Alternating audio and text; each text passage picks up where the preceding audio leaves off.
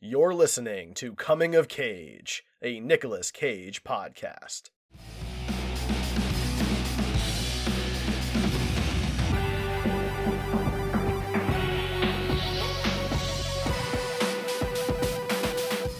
Hey everybody, welcome back to the Coming of Cage podcast, your Nicolas Cage movie review podcast. I am one of your two hosts, Derek, and I've got my buddy and longtime podcasting partner in crime, Ryan.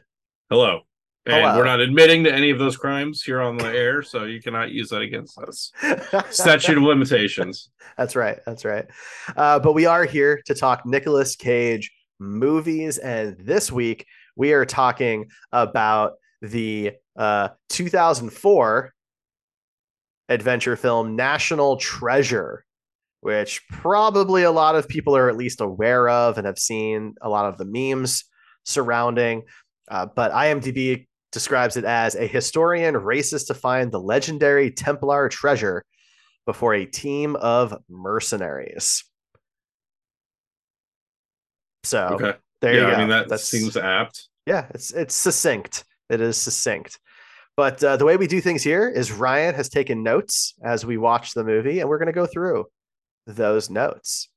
Yeah, and I actually hadn't seen this movie before, which is surprising to a lot of people because, a lot of people are familiar, especially this generation of people are familiar with Nic Cage from this movie. Yeah. So, it was never really something that I was super interested in outside of Nicolas Cage, so I probably wouldn't have watched it other than this podcast. But yeah, so a lot of my notes are from the lens of a first-time viewer. I had seen this one several times. I own it on DVD, but I never saw the sequel. So whenever we get to Book of Secrets, I never saw Aren't there two sequels? I think there's just the one, and then the show. There's the TV show. Oh, okay. Yeah. So my first note is that the opening of the movie reminds me of The Never-Ending Story, which is for some of our younger, not just the music, the whole so if you don't know what Never-Ending Story is, my younger listeners, of which I'm sure there's hundreds, there's a scene in that movie where this kid goes up to the attic of the school with a book called The Never-Ending Story, and he's reading the story, and as he's reading it, there's a storm outside, and when something exciting happens in the book, the windows get knocked open and stuff like that, and it keeps cutting between showing the story, kind of like a Princess Bride type deal, and then showing what the kid is doing reading the story. And this whole opening is a kid going up into the attic, and I think it's storming or something. It is, yeah. And it's just very reminiscent of that scene for me.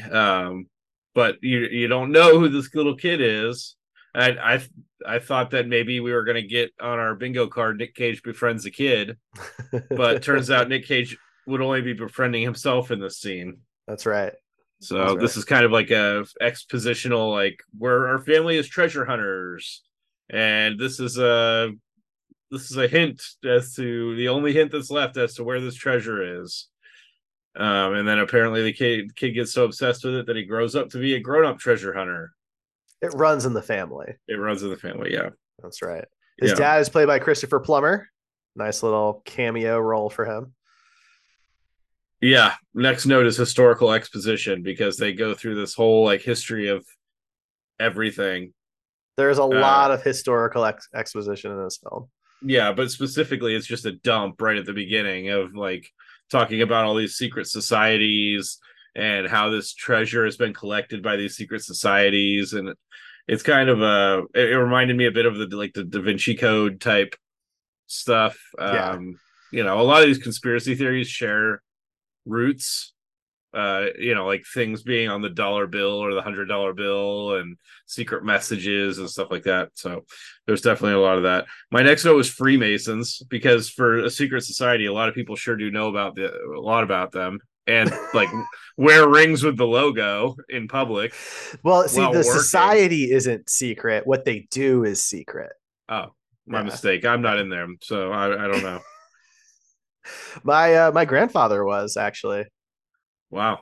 Yeah. But don't worry, I'm not going to steal the Declaration of Independence. No, we're going to have a three-way with the Declaration of Independence. And then my next note is conspiracy theory, which is basically what this whole movie is. Yeah. Just like a bunch of conspiracy theories, which is probably what didn't intrigue me about this movie, because I don't really find conspiracy theories intriguing for the most part. I didn't really like that in the Da Vinci Code either. It's just not my kind of movie. But no, and I mean this is Da Vinci Code for kids. Really? But was this for kids? I think I have a note about this later, but it just, if I was a kid, nothing in this movie would have really appealed to me. It's not a story about a kid. It's a story about an adult. And like, I don't know. Yeah, I mean, it's a Disney film. It was, I know it's a Disney film, but it just didn't feel like a kid's movie to me any more than it felt like an adult movie. It felt like it was a movie just made for. It's a YA story. Watching it. Yeah. Why? There's no YAs in the story. That's true. You know what I mean? Like, kids' movies you have a kid. That's the protagonist. Yeah. Because that kid can identify himself. Or young adult stories have a young adult that's the protagonist because they can identify. This one has a 50-year-old man as the protagonist. Well, probably not 50 at this point, but 40. No, that's a fair point. That is a fair point. It didn't feel at all to me like a kid's movie or a YA movie. So, yeah. But anyway, we don't want to get too deep into that. So yeah, we get that opening scene with a bunch of exposition dump and like things about conspiracy theories and where this treasure's at. And then it smash cuts to the Arctic, I think, somewhere where it's snowy.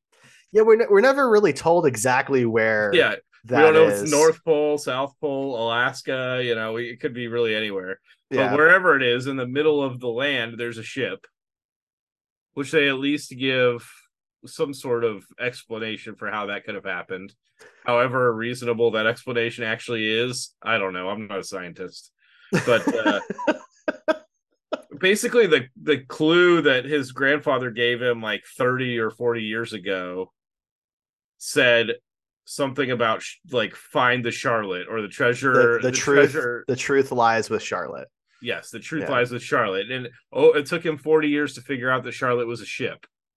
And so he figures that out, and somehow he figures out all off screen that the ship is in the snow somewhere.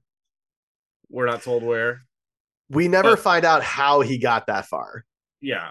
It's that's where we start the story. And so, we get like these giant, snow vehicles traveling until they find what they believe to be the wreckage of the Charlotte. Now, I'm not like a metal detector guy, but like how deep do you think those metal detectors can detect? I was kind of thinking the same thing. I mean, snow builds up pretty deep. Right. I'm sure like there's some really high end ones that'll go pretty deep, but I don't know. Neither of us live close to a beach to where we would use metal detectors. Or glaciers that might have boats. Or concert grounds that, where people drop their rings and stuff. So yeah, he has a crew of like 8 guys or something, and they all go out with metal detectors to try and find the ship because they know the approximate location. They're just trying to find where the actual ship is. And lo and behold, Nicolas Cage, our hero, stumbles upon the exact part of the ship that actually says Charlotte. I guess it's the only part that's metal. So they were just banking that they were going to find that one spot on the ship. That part made me laugh. Yeah, that part was a little hard to believe too, because it's like, all the nails on the ship are probably metal. I would think so. There's a lot of metal on a boat. Yeah, because these are revolutionary boats. These had metal on them. They had cannons, like. Was that a bell that they found? It looks like a bell. It was. I'm not 100% sure. It was either a bell or it could have been the sculpture that's on the front of the boat that we used to do back in the day, that statue kind of thing. Yeah, but either way, like he starts digging in the snow and clears away right where it says Charlotte. So, well, luckily it's only buried by like 5 or 6 inches. Yeah, it's been there for maybe a week at most.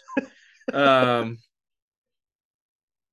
yeah, I don't remember what this is a reference to, but gunpowder pipe is my next note. Well, I mean, both of those things are present. I'm not sure how they go together necessarily. But they are present. So they get into the boat and okay, this is where we're introduced to some of our supporting characters. We've got Riley Poole and we have Ian Howe, who's played by Sean Bean. And they're who doesn't die in this movie. He doesn't. Spoiler alert. Yeah, it doesn't die. But they're exploring the boat. They got inside, and there's just cases and cases of gunpowder everywhere. Nothing else at all. Just gunpowder and a couple of dead bodies, but nothing else. And then I think gunpowder pipe is in reference to the fact that there's like one barrel that there's a skeleton of the captain, and he's leaning on it. His skeleton is, and they're like, "Oh, this must be special because the captain sat on it." Not just anybody, Nic Cage. Yeah, and so they open it up and dig it out, and there's a pipe in there. But okay, so during the scene, did you all go, "Man, there's like a really shiny and good condition, like antique gun also in that captain's hand. Why are they not taking that?" There's probably a lot of valuable stuff on this ship. Oh, absolutely. That ship it belongs in a museum. Right, exactly. Like there's a lot of decent stuff. I mean, it's not the treasure he's looking for, but that gun was still shiny. Yeah. I mean, those bodies were fairly well preserved. Those are probably the best preserved Revolutionary time bodies we would have. Exactly. But instead he just ignores it. He like swats the hand out of the way, like he doesn't care about the gun, and pulls out this pipe. My next note is Templars love riddles. They do. I mean, if you've ever played the Assassin's Creed video games, then you know that that's a fact. But also just like in general conspiracy theories about the Templars, another secret society that, or maybe a not so secret society that does secret things. I don't know. Derek knows about all these. I know all about them. Yeah. I had better detective than Batman because he immediately knows what to do with every artifact that he finds. Do everything. He doesn't hesitate. He figures stuff out so fast. He figures things out so quickly throughout this movie that I wonder why it took him so long to find the boat. Right? Why is he like 40 or 50 years old now and finding this boat when he could have found it because he knows everything about everything? I guess maybe it was just a resources thing because so Sean Bean's character is rich for some reason, and so he's financing all of this. So I suppose maybe the argument is that Nick didn't have the means to get to this region. Maybe. Yeah. So it's not like this is an easy thing to figure out too. They find this pipe that that's like intricately sculpted, looks like whalebone or something along those lines. Yeah, like maybe ivory. Yeah, which is problematic in itself. But on a ship, it was made in the 1700s. On a ship, it would make more sense to me that it was some sort of whalebone. But yeah, that's fair. Yeah, so he had to disconnect the handle, or the handle, the stem of the pipe, and then he had to stab himself in the hand until he bled, and then he rolled that in the blood, and then rolled that on a piece of paper, because he knew exactly that that's what he was supposed to do. But that's where the Templars love riddles comes from, because it was immediately a riddle that he spelled out his own blood. I don't know that it had to be blood. I think that he just didn't have ink. Or it was just for dramatic effect. Yeah, exactly. Like Ron Swanson said, sometimes it's good to show your coworkers that you can handle a tremendous amount of pain. So he's just like, I'm going to show these guys, and stabs his hand and bleeds all over it and starts, Yeah. No, it was really great because it was around this time where Ray turns to me and she goes, "So Sean Bean's the bad guy?" Big surprise. Yeah. Never saw that coming. Yeah. So then my next note is we have to steal the Declaration of Independence. Which I don't think he actually says at this point. I was trying to figure out where the Declaration of Independence, because I knew the memes about this movie and everything. I was trying to figure out where the Declaration of Independence fit in. And at this point is where it made sense. So I wrote that in there. But I think like a few scenes later, he actually says something along those lines. Well, at this point, they realize whatever they're looking for is on the back of the Declaration of Independence. And this is where the split happens and Sean Bean becomes the bad guy at this point, because Ian Howe's like, well, we'll just steal it. And, Nick's character, whose name, by the way, is Benjamin Franklin Gates. That is his name. His whole family is a bunch of American history buffs, apparently. Yeah, but his dad's name is Patrick. Franklin Gates. Now his grandfather is John Adams Gates. Yeah, exactly. So skips a generation. But at this point, so Ben is like, well, we're not going to do that. That's ridiculous. And Ian's like, well, I'm just going to go ahead and do it, and then pulls a gun surrounded by all this gunpowder that they made sure to show us. They made sure immediately destroy every historical relic on the boat by blowing it up, even though these are supposedly like history buffs. Yeah. Yeah, they blow up that boat so Yeah. much so that I mean it's a little unrealistic that Ben and Riley survive, but they do. And then they have to walk 9 miles to an Inuit village that supposedly bush pilots like to frequent. So again, Ben is very familiar with everything going on around him. Yeah. Yeah. He gets out, he survives. It's a whole thing. Um, yeah. So yeah, he goes down and he knows that this boat has access like a smuggler's hatch or some shit. So he goes down to the smuggler's hatch, and that's how they survive. They like hang out in the smuggler's hatch while everything blows up. And so my next note was, good thing explosions only explode up. Yeah, you didn't know that? It's physics. Apparently that's physics. They just go I up. am unfamiliar. But yeah, I will now know that as long as I'm underneath the explosion, I'm completely safe. Yep. And then we get like a weird smash cut to DC. Like right after this happens, we're in the Arctic or someplace with snow, and then we're immediately in DC, like in the next scene. Yeah. And he goes from going, oh, we can't steal the Declaration of Independence, to instead of doing it with them, I'm going to do it by myself to save the Declaration of Independence. And that's when he says the line, I'm going to steal the Declaration of Independence. Yeah, well, I have a couple notes before that, but yeah, convincing that he goes to like the FBI and Homeland Security. And tries to convince them that somebody's going to steal a Declaration of Independence, and apparently they all just laugh at him. Well, because everyone believes it cannot be done.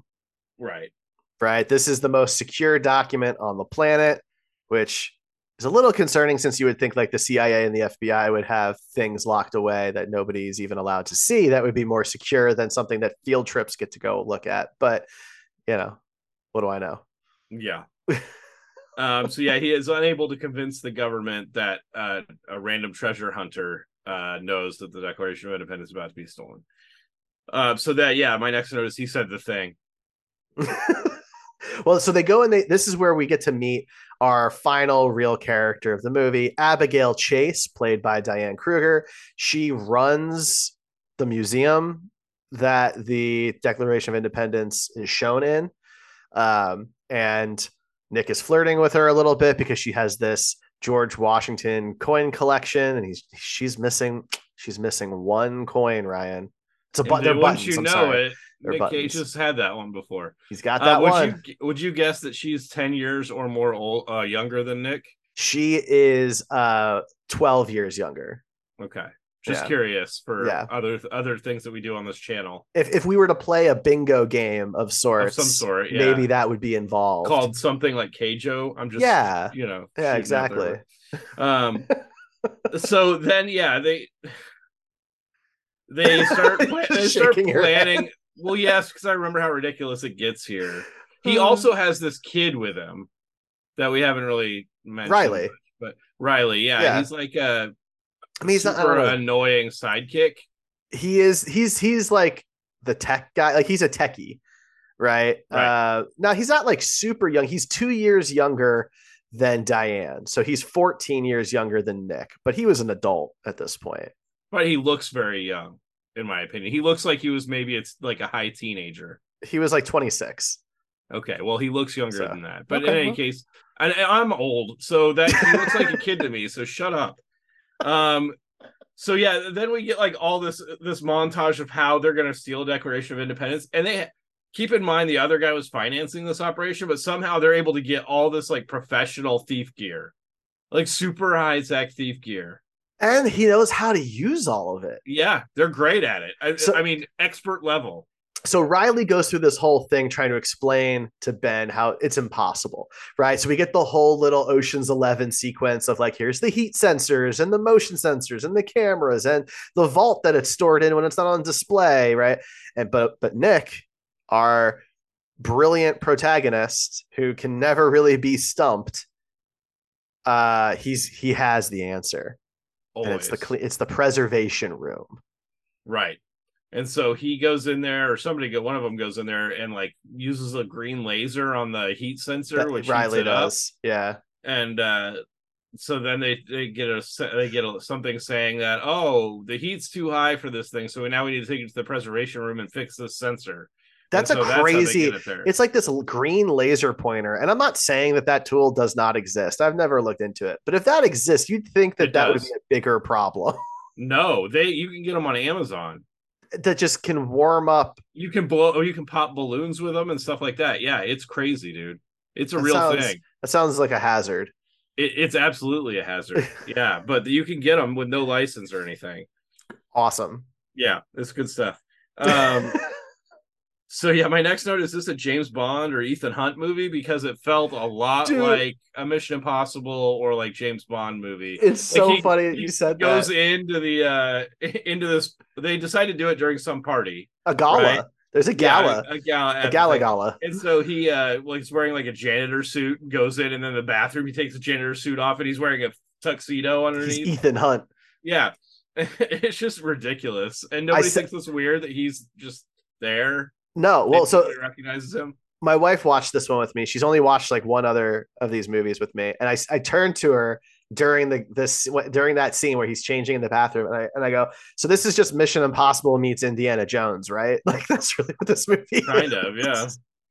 But it's just so funny because that is exactly what they're ripping off is the Mission Impossible gala, because they do that in most of the movies. They do, yeah. So my next note, I don't remember the exact context of it, but at some point somebody says that they would get their entrails cut out and burned. He does. That's one of his cagey moments. Oh, yeah. Yeah. He says it when he's talking to the girl, the woman. Mm-hmm. And her boss, I forget his name, but he's kind of acting tipsy and like, over the top. Dr. Stan Herbert. Yeah. Yeah, he's acting very, very over the top, and yeah, the way he says "burned" is like that was like one of the very cagey moments. Oh yeah, in the movie. And there's not a lot of those in this movie, but there's a few. That was one. So at this point, Sean Bean is also in there with his crew. Two different heists happening at the same time. So it's kind of like they're racing against each other to see who gets it, and they're playing that up too. They're like cutting from one to the other, making it seem like one of them is getting closer or further away. But there's a couple of problems there, though. How does Ian's team expect to get the declaration? Because they didn't have a plan for getting it moved to the preservation room. So, like, I would have liked to have known what their plan was. I think it would have been interesting. They knew that the other group was coming, and so they waited until they got into the preservation room. Yeah, but he was surprised to see Ben. I know. That isn't a real answer. I don't know. Okay. So and also, the preservation room, by the way, just real quick, is holding seemingly the most important document that we have, right? And there is not a single security guard on the entire floor. They're all at the gala. But yeah, so he's racing against Sean Bean. He finally gets the Declaration of Independence, and it's in like this big case, mm-hmm. and it has like 1,000 bolts holding it together, and he's got like an single electric screwdriver that's the slowest one I've ever seen. And he's going through like one by one. Even if he wasn't in a time crunch, it would have taken him like 2 hours to get all these bolts loose. So he ends up taking the entire thing and heading to like the elevator, and he's just gonna take it apart in the elevator. And right as he gets it out of the room, Sean Bean sees him and starts shooting at the Declaration of Independence that they need, which is luckily it has bulletproof glass, but it's a little weird. Like if he knows that he's not gonna hit Nic Cage, then why is he shooting at him? And also, if he knows that it's bulletproof glass, why is he shooting at him? But if he thinks he's gonna hit Nic Cage, then why would he shoot at him? Because he's holding the Declaration of Independence and gonna damage it. You know what I mean? Like, there's no reason to fire a shot in that scene, because on one side and on the other side, it's a lose either way. Mm-hmm. I'm with you. Yeah, but it is a funny moment though when he's holding it, waiting for the elevator, and the door behind him opens, and there's Sean Bean. They just have this like look at each other. I like that moment. I do like that. It was good. And so, he gets into the elevator and he starts taking the Declaration of Independence out of the case and just leaves the case to the elevator, I guess. I don't know. Yep. Nobody's gonna notice. But then he's like wandering around the party trying to get out with the Declaration of Independence, and he goes into like the gift shop to hide from Abigail. Yeah, and he has this the actual Declaration of Independence in his jacket, like just kind of slightly, obscured behind the jacket, but the person behind the counter can clearly see it. and she's asking if he's trying to steal it, and because they have a bunch of replica Declaration of Independence is there, and so he pays her $35 for the real Declaration of Independence. Anyway, I thought that was funny. But then, yeah, as Abigail catches up to him on the when he gets outside and takes what you think is the actual Declaration of Independence away from him. Dun, dun, dun. Which I immediately knew. I had a note saying, I'm guessing hers is fake. And then my next note is, yep, it's fake. But it does start the car chase. Yeah. Which, would you consider that low speed? I was on the fence. I could see that going either way. It was definitely like a bus and like a van. So neither is capable of accelerating quickly or getting to high speed. So I would say that was a low speed car chase. That counts? Personally. Okay. Yeah. Fair enough. I was on the fence. So then my next note is the kid is annoying. I kept calling him the kid, even though apparently he's a grown ass man. But to me, he looked like a kid. So, but yeah, he was mostly annoying for me in this movie. I did not enjoy him being there at all. So hopefully he's not in the sequel. I don't remember. But I will say, so there's a scene that happens here though. After they get her back, they're in the park across from the Lincoln Memorial, by the way. So still one of the most public places you could possibly be. And like Nick is a total jackass. My next note is literally Nick is being an asshole to women. Like hugely. So, he keeps telling her to be quiet and shut up. And yeah. He is hugely rude. Now his mood changes dramatically in the rest of the film. So I don't know if this is enough to say that his character is an asshole.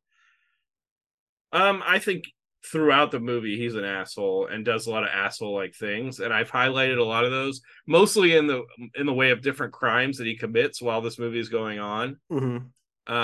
Because that's being a bad person, and bad person is asshole to me. So but I think he's directly an asshole to her in this scene. Agreed. But he's also kind of an asshole to some other people throughout the movie. So it was up in the air for me. Yeah, whether he was, because that's another note, a hypothetical thing that would have been on our bingo card.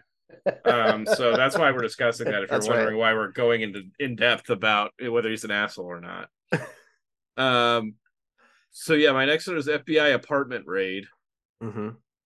Because they raid his apartment. So because he had a clean room set up and everything in his apartment. Well, so we're introduced to Harvey Keitel's character, Sadusky, who I guess is the detective, which, by the way, like this movie is extremely on the nose throughout, especially with the names of their characters. The head detective guy's name is Sadusky. Like, it's just such a detective name. Yeah, it is. But he's actually pretty great in the limited screen time that he has in this. But right. So then I have throw the Declaration in the oven. Right. So, okay. So we're skipping ahead a little bit. So basically what happens is they realize the FBI is going to be all over them. So they can't go back to Ben's apartment. So they decide to go, and they need to go there to get the letters. There's these letters that they need. Can't remember the dude's name, but anyway. And so they go to his dad's house. There's some historical letters that Ben Franklin, I think, wrote under an alias. Yeah. And I'm drawing a blank on the name now, but his dad has the originals. And Ben had the which copies. Aren't even confirmed to exist, apparently, according to like the historical lady. But his dad owns the originals. And then we find out he donated them to the Franklin Institute. Right, which so you would think she would know that they're real at that point, but like the Franklin Institute is no joke. It's a big deal in Philadelphia. So like, yeah, that's a very high profile place to donate to. Maybe in 2004 there wasn't as much communication between museums. Who knows?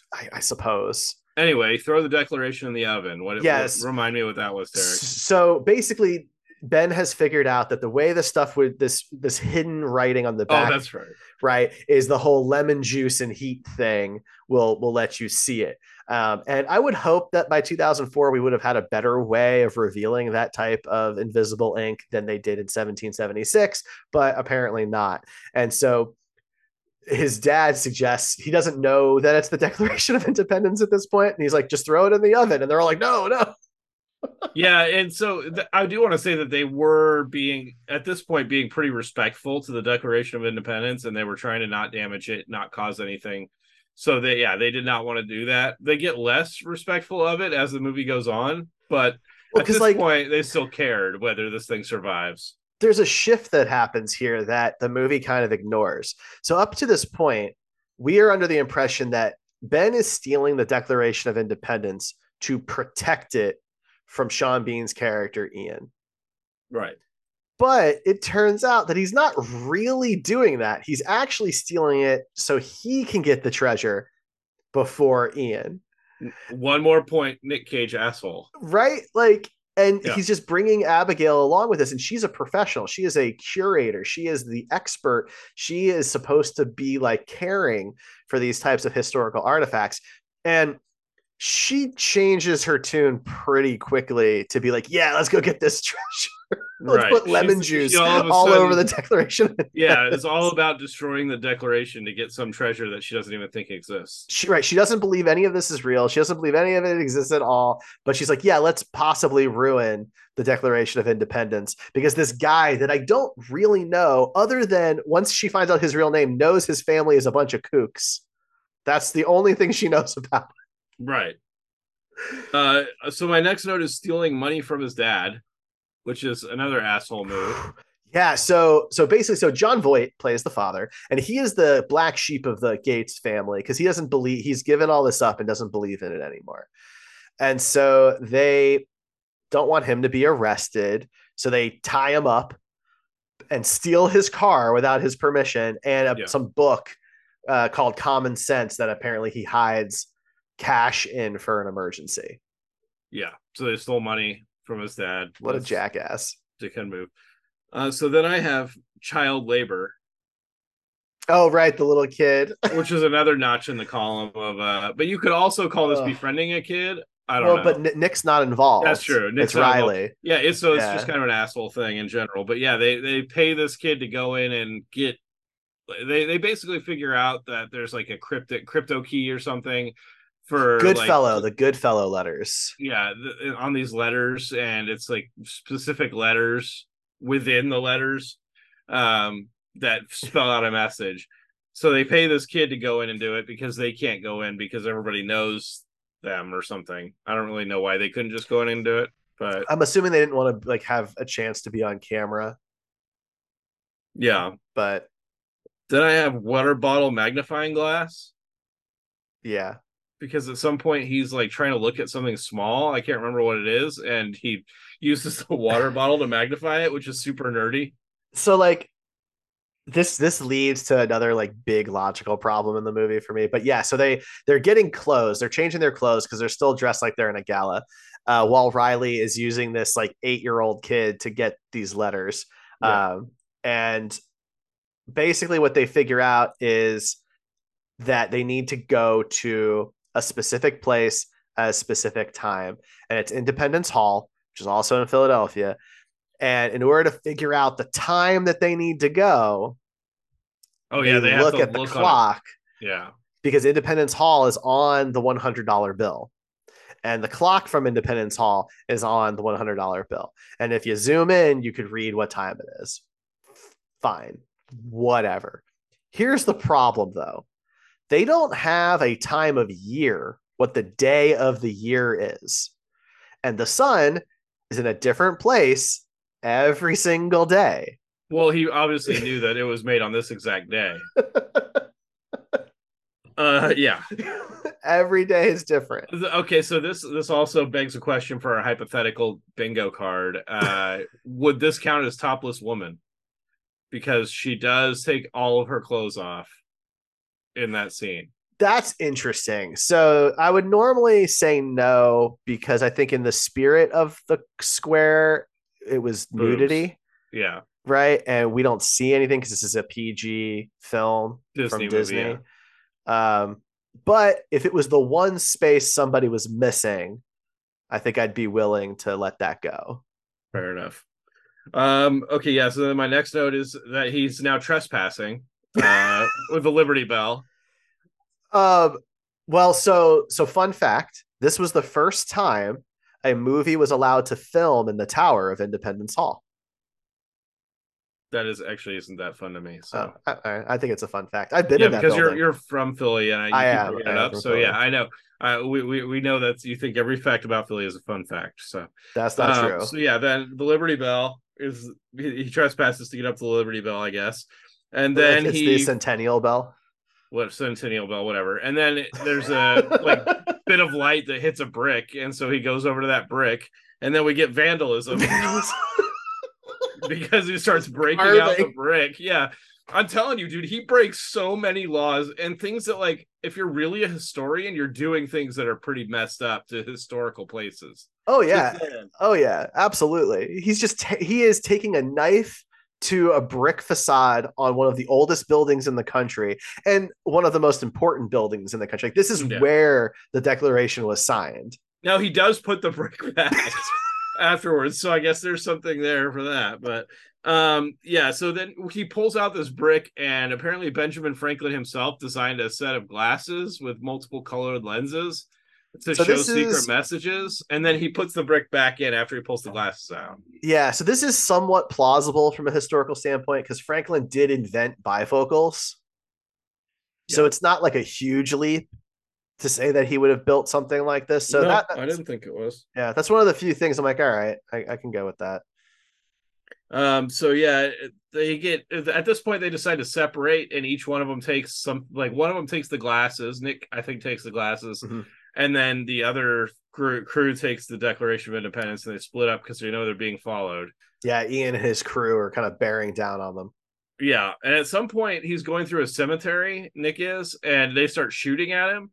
And they're just really bad shots because they are just unloading across. And headstones don't cover your whole body, right? They're only like waist level unless there's some elaborate headstones.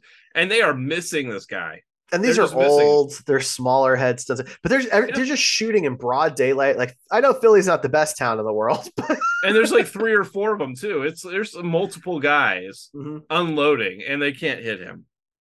And then we get some casual rooftop parkour, which is fun. I'm always up for a foot chase across roofs. Always up for that. Sure. Yeah, and then this movie is a full American history tour because we're now going to New York, apparently. Basically, like Ray joked about this. The 3 major cities that we're in were all the capital at one point in time, for however brief in New York's case. But maybe that's why. Maybe. You know? So then they're setting up, like, I guess the last bit of the puzzle, or not the last bit, but the next bit of the puzzle is this on the boat, I think, when they go to New York? The first bit is on the boat. So basically, Nic this is the boat, because there's an interference gun. That was my next note, was a gun that starts, like, interfering with cell phone signals or something. Well, because Nic gets arrested, right? Sadusky catches up with him. He gets arrested, and he tells the entire story. And Sadusky doesn't really believe him, but for some reason he kind of trusts him, and we find out later why. Right? Spoiler alert: it's because he's a Freemason. Okay, big surprise, which he notices because of a ring. Right. And so at this point, they're like, all right, well, we're going to use you to capture Ian and his fellow mercenary friends, because, and this line keeps coming up at this point, someone has to go to jail. Yeah. Sadusky keeps saying that. So we obviously know that means Sean Bean's character. Yes, clearly, because Nic is not going to go to jail. So yeah, they go to the USS Intrepid, and it's like a whole setup. Ian's crew, like he has unlimited resources. So he's got guys with the interference guns. He's got a helicopter, right? They've got this whole thing staged out again, like a Mission Impossible movie. Yeah, and it's a setup to try and get Ian there, because the FBI or whoever it is working with Nic Cage's character to try and get this setup to happen. Well, instead of that, Nic Cage goes, "F you guys," and jumps off the side of the ship for a daring underwater escape that would have been right at home in a James Bond movie, because they have like a rocket ship underneath the water that propels them like a long ways away from the boat. Yeah. Also in Mission Impossible. Yeah, underwater escape was my next note. And then we end up at Wall Street, because apparently the next clue tells them they need to go to Wall Street. Yeah, and I don't know if this part is true or not as far as history is concerned. Why Wall Street has the name? Apparently, there was a wall there. I don't know if any of that's true. Yeah, I don't either. But then they go to some like mausoleum There's a church, that has right? a crypt in it. Yeah, and so this is kind of like the climax of the movie here. Everyone's together now, right? The bad guys, the good guys, they're all together. They're all hunting for the Declaration, and Ian's got Ben's dad. So Jon Voight comes back in the final act.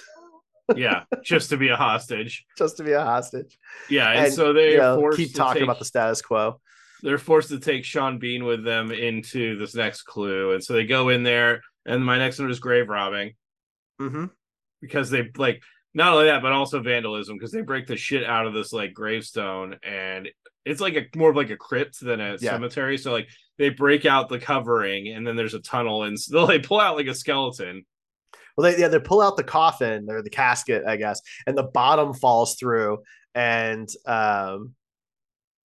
did I freeze? Yes. But you're fine. That's weird. No, I'm back. Yeah, you're back. Oh, except much closer.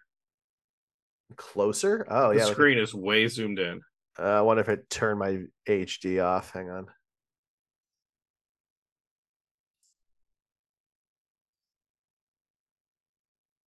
There we go. That was weird. Strange hiccup. Yeah, so they pull out. Are you good to go? Yes. So yeah, they pull out the coffin, and the skeleton just drops out the bottom of the rotten coffin, and they're like, "Oh, sure, let's just climb into this dark, damp tunnel." And so they just start walking down or going into the like where the crypt starts, and they head down that way. And Nic Cage smooches the girl for the first time. You know, so ridiculous. Yeah, it doesn't even really make sense in the context of what's going on. They could have not been romantic at all through this whole movie, and it would have been fine. It would have been fine. It made no difference in the end, really. But this isn't the time. Like, you guys you've been taken hostage by a hostile force with guns. You're in a crypt with like disgusting, decaying bodies, and now you choose to kiss this woman that you kind of sort of abducted. Yeah, it probably smells like poop and death in there. Not good, that's for sure. Rotten wood and everything else. So yeah, they start like it's basically this huge underground area that's got like rotten ass wood steps going down in this seemingly bottomless pit. And one of the like random bad guys that gets no name just like the wood cracks and he falls to his death. And that's not really touched on at all. He just kind of dies. Well, that was Shaw. And Ian does make a comment about how, like, I cared more about Shaw than anyone here. So right, but they get to the bottom and like they don't even acknowledge that there's a dead body like 20 feet away. I don't think they go to the bottom. I thought they were at the bottom. I think they stop at where the next like area is that they're going to. I don't think that's the bottom of the hole. So what's at the bottom of the hole? I guess dead bodies. Yeah, it's like Sparta, where they just kick all the non-Freemasons that built this to the bottom of the pit, so they can't tell anybody. That's right. So yeah, they get to the next area, and they get to this empty room or they figure out a puzzle, and it opens a door, and the room that is behind it looks like it was a place where there's a bunch of treasure and stuff stored at one point, but it's completely empty. Well, so first they do get to this dead end. Yeah. And they talk about how it must have been moved, and it's gone. And they give Ian a fake. Yes, lying clue. Dad is my next note. Yeah, they give him a fake clue, and they send Ian and his people out to Boston. So they do go to Boston, our fourth city. So yeah, the movie's trying to make you think at this point that the treasure's gone, because even once the bad guys leave, they all just seem very somber, like the treasure's not here and everything else. So my next note was the real treasure was the friends that we made along the way. And I was kind of hoping that would be the end of the movie, and that the message was really the friendship is more valuable than treasure. Or all the laws that you just broke. Well, a lot of laws, yeah. Somebody has to go to prison. And so the next note I have is never mind, the real treasure is treasure. Because they figure out the puzzle and there's a bunch of treasure. So I thought it was the friends we made along the way, but no, it turns out it's just a bunch of gold and like priceless artifacts. It is a lot of treasure. Like it's like Aladdin, like, Cave of Wonders kind of level of treasure. Right. And then I said, of course, the cop is a Freemason because that's revealed at this point. Yeah. And so they basically tell him that he says again, somebody has to go to jail, and so he says, oh well, Sean Bean is over there in Boston, go get him. And so they get him and take him to jail, and there's no repercussions for any of the crimes that they committed in this movie. Nick walks out of the shadows so Ian can see him, as he gets arrested. No, not only are there no repercussions, they're rich now. Yeah. And famous, everything else. Sean Bean survives was my next note. Yeah. And my last note needs a little bit of context. Okay. So the woman and Nic Cage get a scene together at the end where they like in their home that they're or someplace they're staying together. That's his. Maybe a hotel. So he bought that estate. Okay. So, that's right. Yeah. Because they show that, and then the annoying kid got a Ferrari and is whining that he didn't take more money. He has no idea how to drive it. No idea how to drive it. He's grinding gears and stuff. And then they go inside after everybody's left. Him and the girl go inside, and she hands him a map and like looks at him playfully. And he goes, "What's this for?" And she just kind of goes, "I don't know," and like runs off. And so I wrote, "Is it a map to her vagina?" Like, what is this map? Or the location it will be. Right. I mean, he's a treasure hunter. Why would you give him a map to like the bedroom? It's like 2 bedroom or like 2 rooms away. Well, not in that house, man. In that house, it might be like up to 15 rooms away. But either way, I have confidence that he could probably find his way to that room. Maybe they just moved in. He doesn't know his way around yet. Could be. But yeah, that's the movie. That's the movie. So apparently the treasure is worth like $1 billion. And the finder's fee is typically 10%, right? So that would be $100 million. But they turned it down and they took 1%, which is still $10 million.